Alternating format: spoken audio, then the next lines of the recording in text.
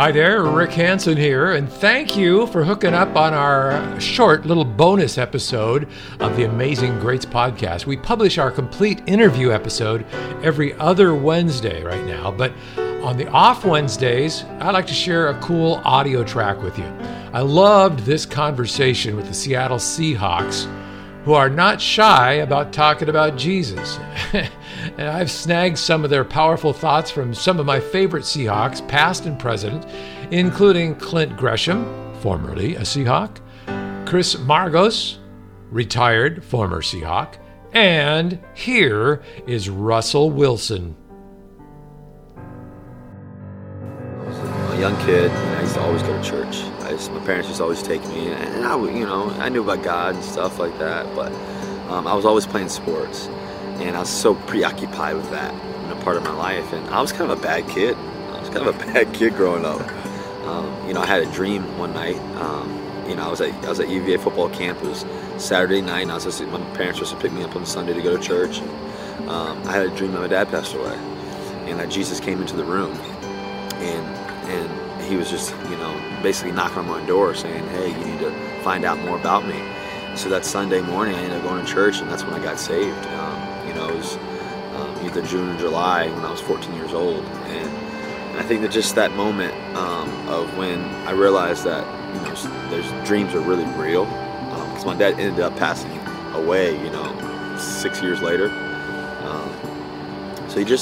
I think that kind of got me through a lot of adversity.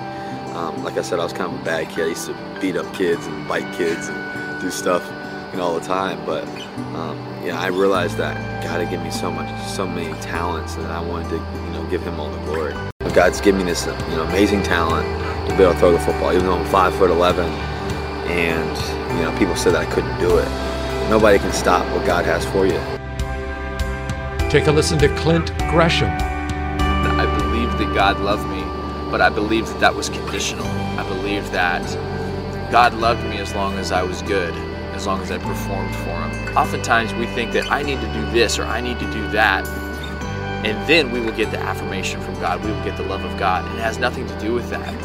Like, God loves people. And when we understand that God loves people, it empowers them to go and live this life full of joy, full of peace, full of confidence in who you are, knowing that no matter what happens, God's with me, God's got my back. Here's Chris Margos.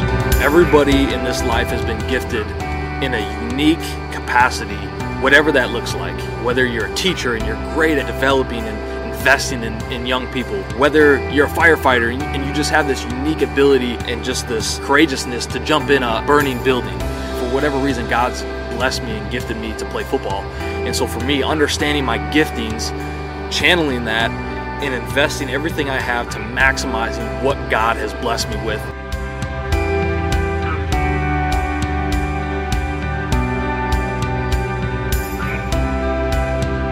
I love this game.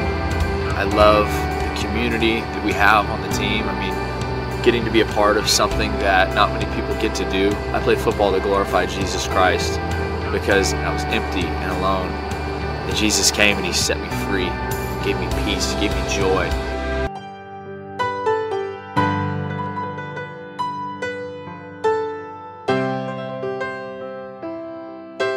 Thanks for liking and subscribing our Amazing Greats podcast.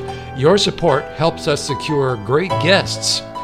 If you have any input on the show, either a favorite guest you'd like to hear or ideas for improvement, click on the Talk to Me link in the description, or you can email me at amazinggreatspodcast@gmail.com. Next Wednesday, I chat with a guy who has the lowest registered voice on record according to the Guinness World Book of Records.